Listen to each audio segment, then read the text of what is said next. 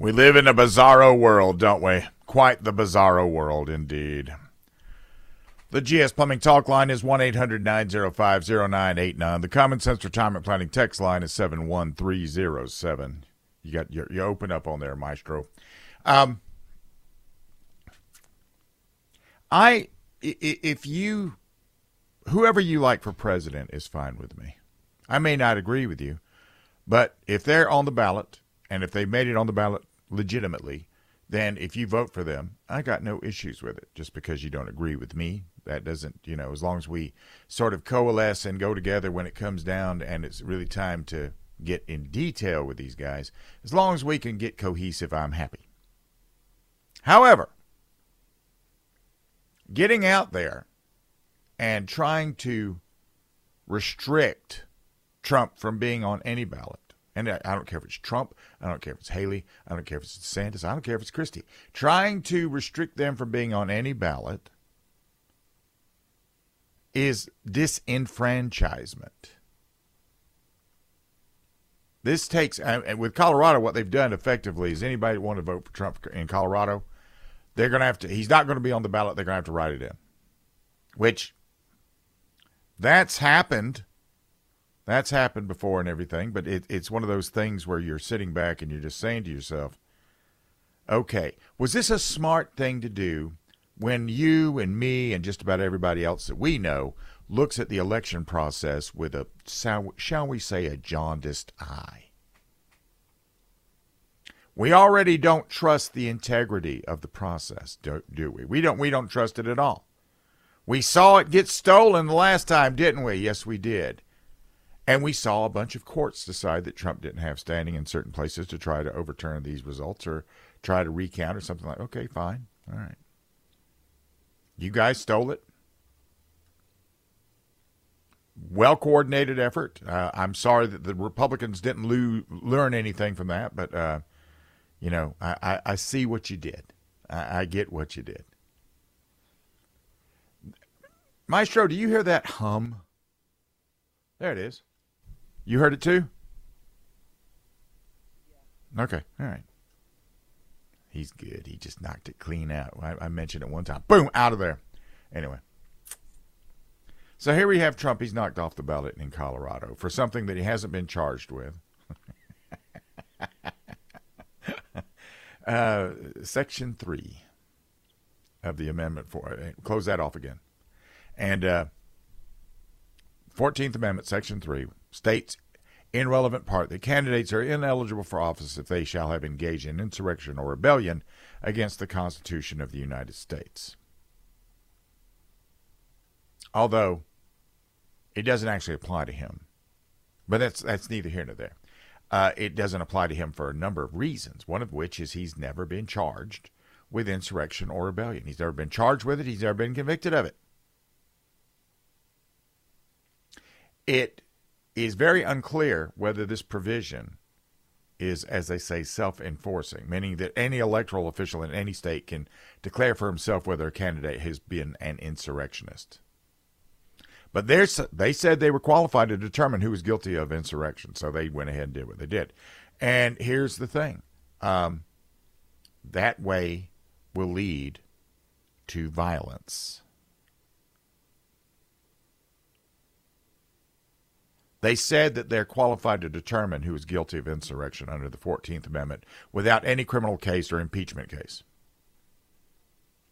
And they say, with no standing, that the events of January 6th constituted an insurrection and Trump engaged in that insurrection.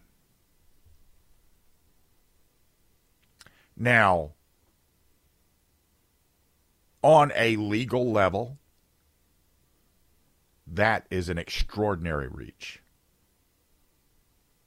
Section 3 was designed to prohibit those who had served in the Confederacy from holding public office in the United States. The Confederacy was an armed rebellion against the United States that ended in the deaths of 600,000 Americans here on both sides.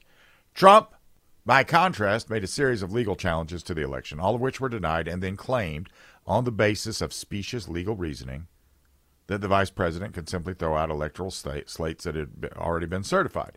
Then called for his supporters to protest in the Capitol building, and a riot broke out. That is not insurrection, any more than the hanging Chad was. A riot is not insurrection. There's no weapons involved in. Nobody's trying to overthrow the government. He hasn't been charged with it. He's not been. He wasn't even convicted in his impeachment trial. And this enters the realm of the unbelievably dangerous territory. This means that there's a bunch of incentives that are put in place for both political sides, where it becomes tit for tat. Trump can and will rightly claim that lawfare has been used to thwart the workings of democracy. That a slate of judges in any state can simply negate the will of the voters. Joe Biden's own DOJ has been attempting to drag him into court before the election in order to stymie his shot at the presidency.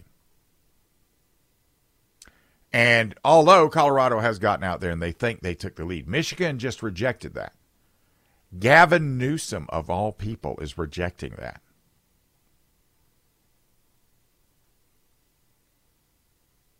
So with the Democrats, because, the Democrats want to pack the U.S. Supreme Court, this will be one of these things they write down, because when the Supreme Court overturns what the Colorado Supreme Court has ruled, they're going to claim the Supreme Court itself is rigged. So 2024, notwithstanding all the terrorists we have within our borders and notwithstanding all the other things we got going on, the financial woes, China, the North Koreans, Iran, the Ukraine, notwithstanding all that stuff, just this year, next year, just electorally, is going to be very dangerous. It's going to be ugly.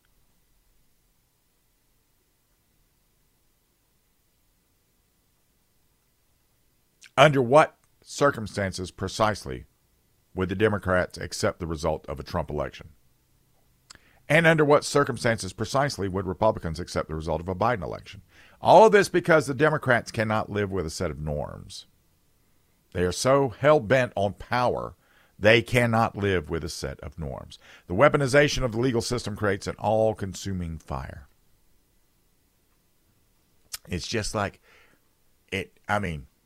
art imitating life. We didn't start the fire by Billy Joel. So at this particular point, just because of things that the Colorado Supreme Court has done, which the only thing they could do to unwind this would be to get out there and undo their own decision, which they're not going to do. So now we're in a position to where no matter what happens, whether we win or Biden wins, nobody's going to accept the results of that election. We can only take that for so long, and then things are going to get ugly. And I'm not talking about, the virtue signaling is going to get more and more. It's going to get kinetic. And I don't know where it's going to get kinetic. I would imagine it's going to start in the blue cities.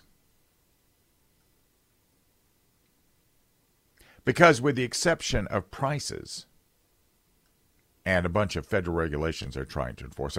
Biden out there right now, they're going to go after washing machines and furnaces and air conditioners and just every modern convenience. All because it's natural gas. It runs off of natural gas. Those have got to go because they run off of natural gas. He's going to go after them now. And, yeah. All these things that are leading to all these things. And Biden thinks he has a mandate. When he's thinking. Most of the time he's not thinking. Most of the time he's struggling to remember. But the left is all about this. The left is all about this. So we're going to see. But strap in because this is about to get tumultuous. This is we're about to be in what they refer to as a rapid deceleration. Or chaos, if you will. Machine guns. Who wants a machine gun? This is News Talk 98.9 WORD.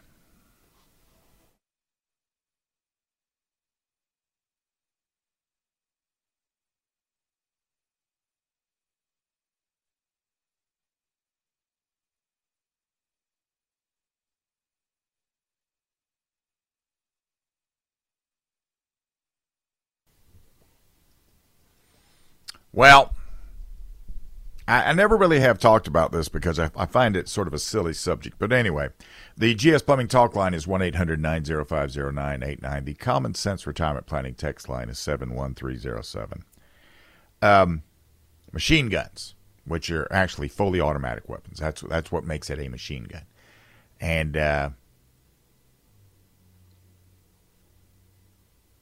this is for something that the very well-heeled can afford. This is not because of a few rules have been put in place. Now, by my reading of the Second Amendment, we should all be issued one, to be quite honest with you, right? But and there's two different types of fully automatic weapons because there are. There's the submachine gun, which is firing a pistol caliber, and a fully automatic rifle, which is firing a rifle caliber. Unfortunately, these are all of the legal ones here in the United States are registered under something called the National Firearms Act. Now, until 1934, you could own them without any restriction at all. But it was Prohibition and the organized crime that birthed from Prohibition that made criminal machine gun use newsworthy. And the NFA was enacted a year after the repeal of Prohibition by the 21st Amendment, and that regulated possession. This imposes a $200 non-transferable tax, government registration, background checks, fingerprinting, photographs, and storage requirements, all of which take many months of bureaucratic speed to process. And the same is required for suppressors and rifles or shotguns that are short-barreled, less than 16 inches. For rifles, 18 inches for shotgun, and overall at least 26 inches for both. There have been attempts to liberalize the law, especially for suppressors, because in Europe, suppressors are sold in hardware stores. No waiting at all. As a matter of fact, it's considered to be good manners to have one if you have a gun. And even when the Republicans controlled the White House and both houses of Congress, our leaders felt it just wasn't the right time, because somehow it never is. Then we had the Gun Control Act of 1968, which froze the importation of new automatic firearms. And in 1986, we had the Firearm Owners Protection Act and the Hughes Amendment. Now, during the debate on firearm owners protection, Charlie Rangel called for a voice vote for a ban amendment, the Hughes Amendment, which stipulated that anything made after May 19th, 1986 that was fully automatic became unavailable for civilian ownership. Anything made prior to that was available. Now, I sort of refer to the Democrats as the DSCs, the Democrat Socialist Communists. They have demonized very successfully semi-automatic weapons. So the fully automatic prohibition is still on and still functioning quite well. Prior to the Hughes Amendment, you could buy a fully automatic weapon for, maybe a little bit more than a semi-automatic weapon. Now, you're talking five figures sometimes, and I mean in the high five figures. I know few people that own them. There's certain models out there of the subguns that you can buy that are maybe below $10,000, but we're talking a lot of money. But you can, if there's one out there that is for sale, which there never are any, very few to be exact, you can own a crew-served belt-fed rifle caliber gun. But what this did was it froze the number of weapons in circulation. They will age, and they will eventually no longer be serviceable. But suppressors and short-barreled rifles, they also fall under this. And short-barreled rifles are actually a hindrance. I don't understand why they say they're easier to conceal. Well, yeah, if you're wearing a full-length overcoat, yeah, you can conceal it. They're still mighty big. I mean, a 26-inch thing 26-inch long instrument with a magazine and an optic and all the other stuff that's on it. It's going to protrude. So this $200 non-transferable tax, this applies to them and suppressors as well. But then what about the submachine gun? That's the question a lot of people ask. And the problem is there's none for sale. And the few that cost whatever the market will bear, that means tens, depending on the model. Like if you get a minigun, you're talking hundreds of thousands of dollars. Fully automatic weapons are almost pieces of investment. They sell like they're gold mines. All these things happen. Most of these guys that have these things, they have what is referred to as an NFA trust, so that when they pass away, it stays in the family within the trust. And the trust has to constantly be updated to involve new people. Or else their guns will be lost in a tragic boating accident. Even individual police officers are in the same boat as we are on this. Their agencies can own new fully automatic weapons. Military can, but not individuals, and it's a seller's market. The law is driven at the price of newly made weapons for even governmental agencies. But then the question becomes, who actually needs one of these things? And that's where I always love that argument, because that's a prevalent one. Nobody needs any of this stuff. Nobody needs a car capable of traveling more than 50 miles per hour. Nobody needs a Corvette, but Joe Biden has one. No one needs air conditioning or electric toothbrushes or any of the products or conveniences we take for granted. And yet none of those things are actually integral in securing a specifically enumerated constitutional right, which is where these things fall. If you were to go seeking one of these, you should be properly trained in the manual of arms and the various techniques and procedures for loading, firing, making safe, cleaning, maintenance. These things are designed for a specific purpose. Altogether, in the history of all American gun ownership, they've been criminally used by federally licensed owners maybe 4 times, and that's stretching. These are not bullet hosing mass death machines. Anybody that knows what they're doing with them, they're sending 2-3 round bursts downrange because they want to control where they're going, those rounds. And that's about the extent of how long you can actually hold it together and aim it at something that's man-sized. But here's the point that I'm trying to make regarding this. Our legislative betters have made the choice whether you can own one or not. Just like some other betters are out there right now trying to tell you they've made the choice of who you can vote for right now.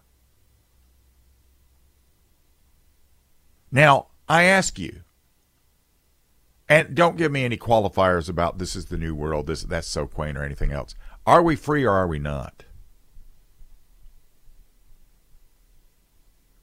I don't think we are.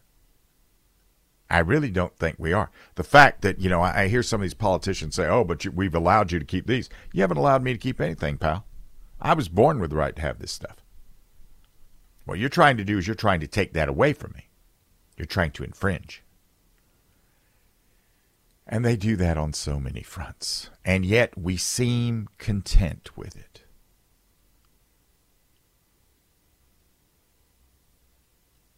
I mean, are you? Are you content with it? So, here's what I say. You need to take a look at what you are actually involved in right now today in these United States, in this country, and look at the laws that your leaders have imposed upon you and realize that you elected some of these guys, and we need to take a very, very, very, very careful, reflective look at our government. And stop looking at each other. Don't look at me. Don't look at the guy across the way. We're not the problem. The government is the problem. Even the heroes, they are our problem. Heroes are good as long as they cowboy up. Until then, not so much. They're all part of this machine that is the government that has taken so much from you. I don't know if you know this or not, but that Chinese spy balloon that we had last year, Biden never intended for you to know about it. This is News Talk 98.9 WORD.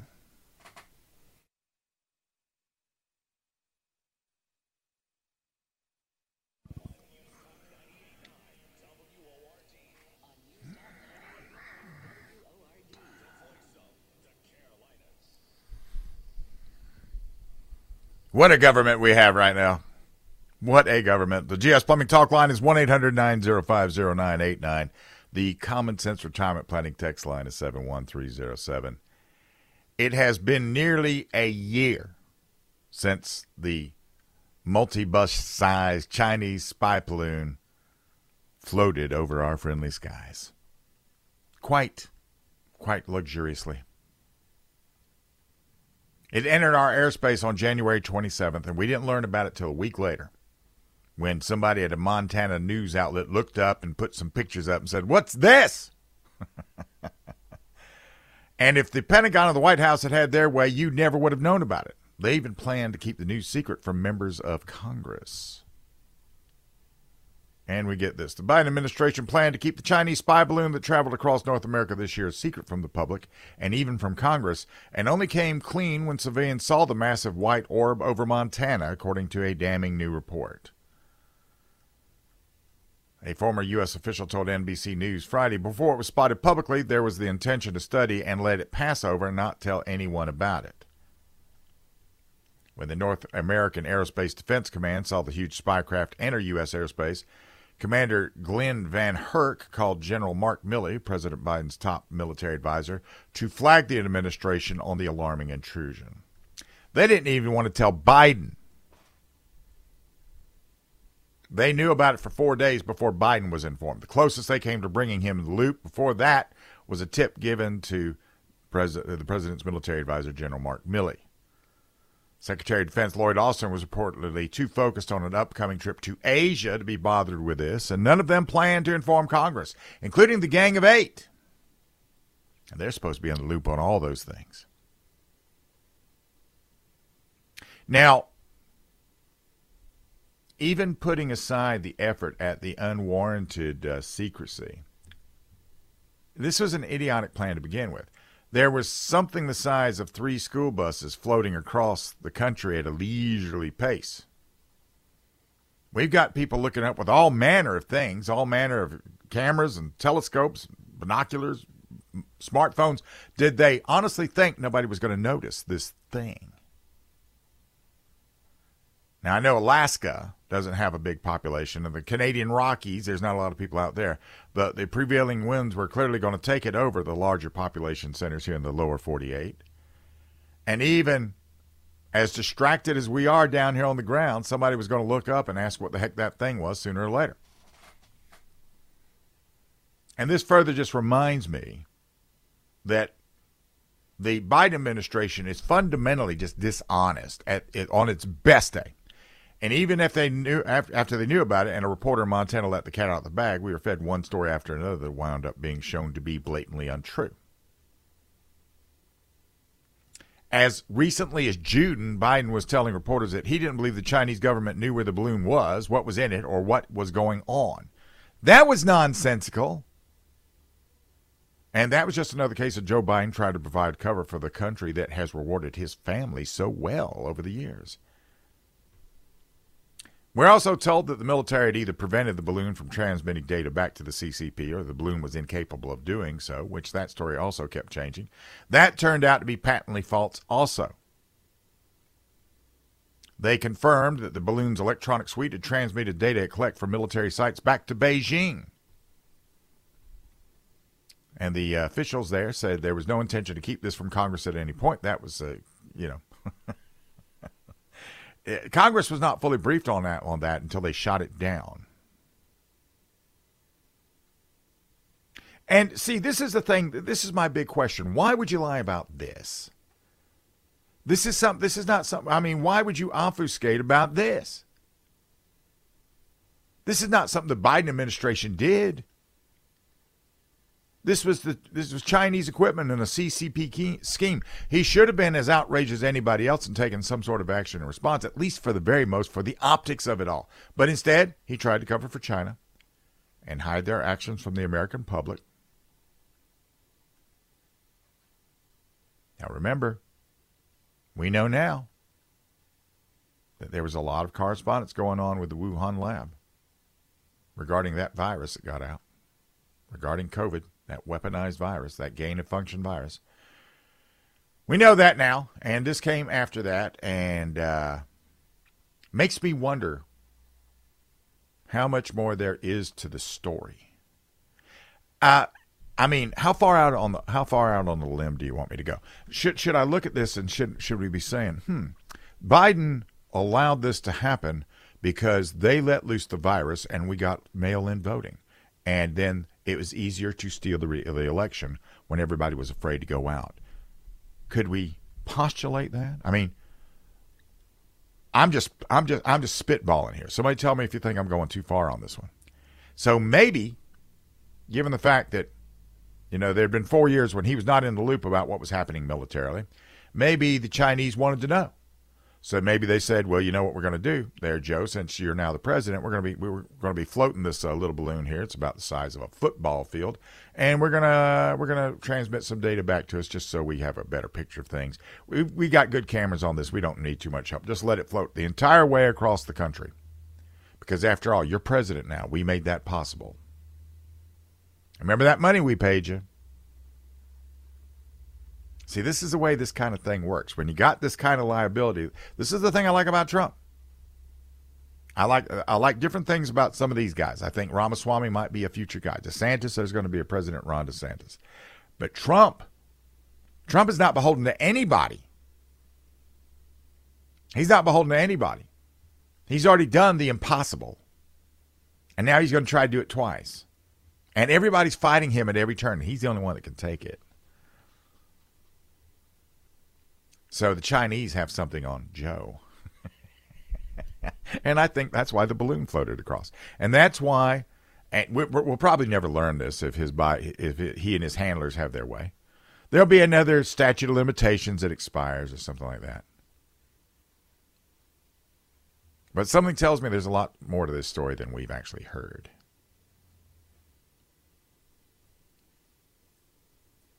It would have been interesting. It would have been interesting if somebody with one of those Barrett 50 calibers had taken aim at that thing. I don't know if it would actually have made it to that altitude. Probably not. I'd have to ask. I know somebody has one. I'd have to ask him if he could shoot a Chinese balloon out of the sky. Because what was it? Was it floating at 70,000 feet? It was high. But in any event, now it's hit the drink, and now the resident, he gets to, he got to have his way. Just for fun, just because I've been looking at it a lot lately, just as I'm trying to get ready to do some things here, I've been looking at military gear. So I'm going to give you the perspective from a cold warrior who won a fight without shooting anybody. This is News Talk 98.9 WORD.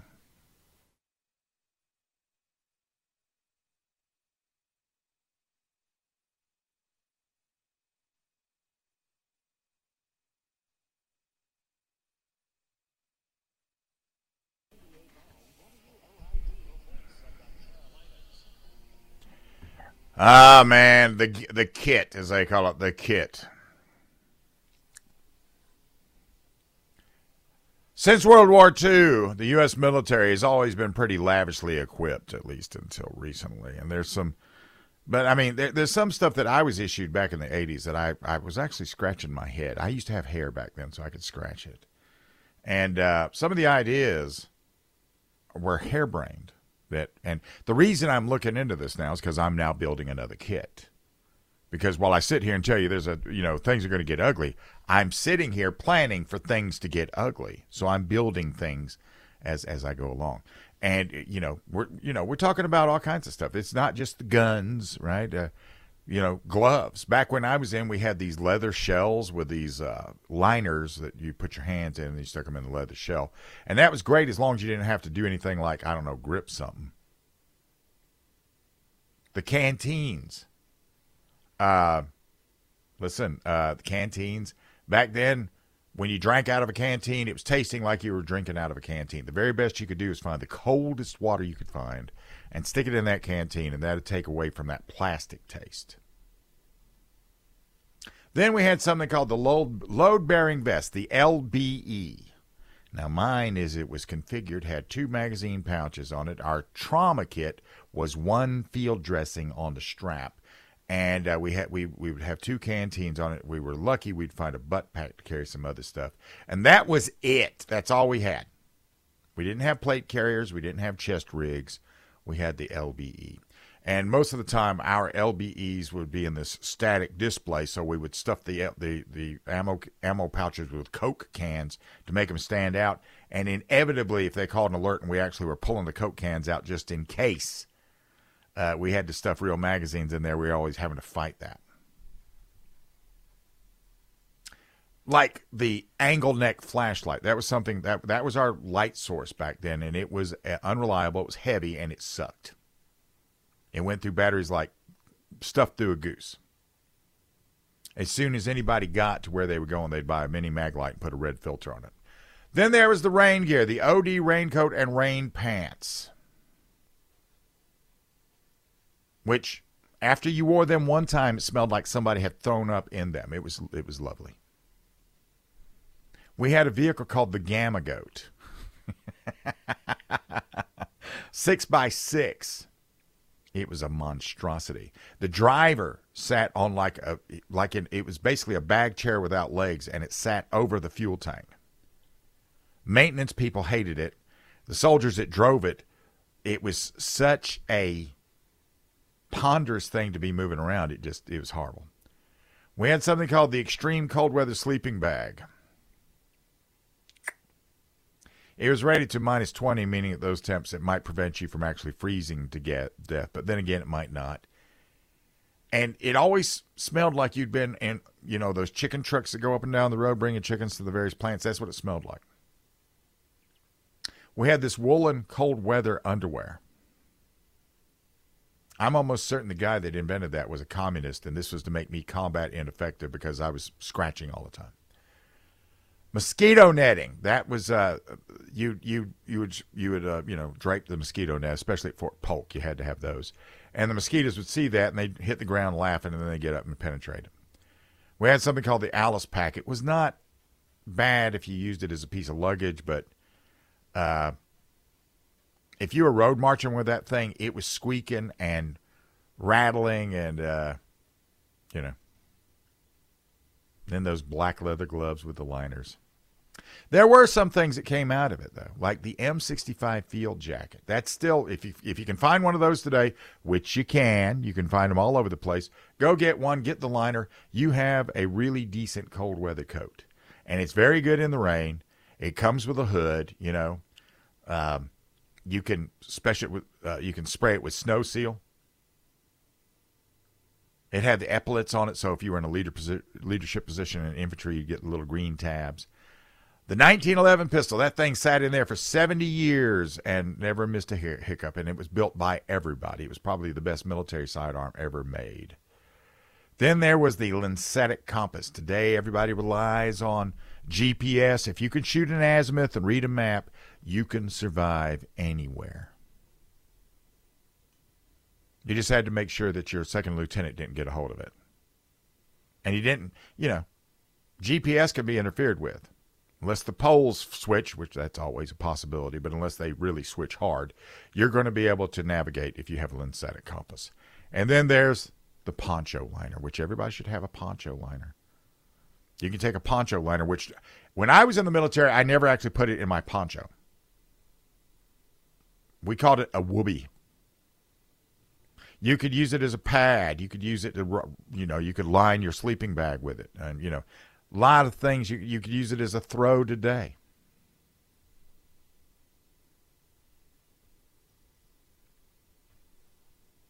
Equipment like this, if you're going to be serious about thinking, someday things are going to pop and I'm going to be needing this and I'm going to be needing that, you better be building it right now.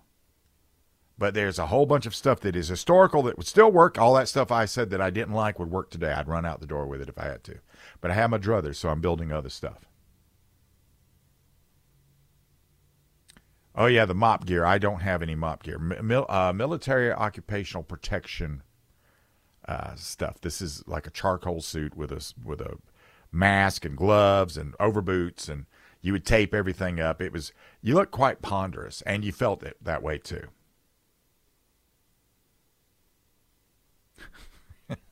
On the text line, Bill, I'm literally LOL. You're bringing back memories. The smell of the freaking reindeer still makes me ill. I know. All the guys that went to South Korea, they would take those coats. They would buy one of their own, and they get a poncho liner sewn into it. And now they had a really serious bad weather coat because it was warm and it was rain resistant and it didn't smell like somebody thrown up in it. I don't know what they did to it. But anyway, yeah, that's the stuff. That's the stuff. Yeah, you don't even shine the boots anymore, though. They're nubuck, which I'm not sure that's a bad thing. I spend a lot of hours shining boots. When we're the freest country on the face of the earth, and Generation Z can't stand it. This is News Talk 98.9 WORD, the voice of the Carolinas.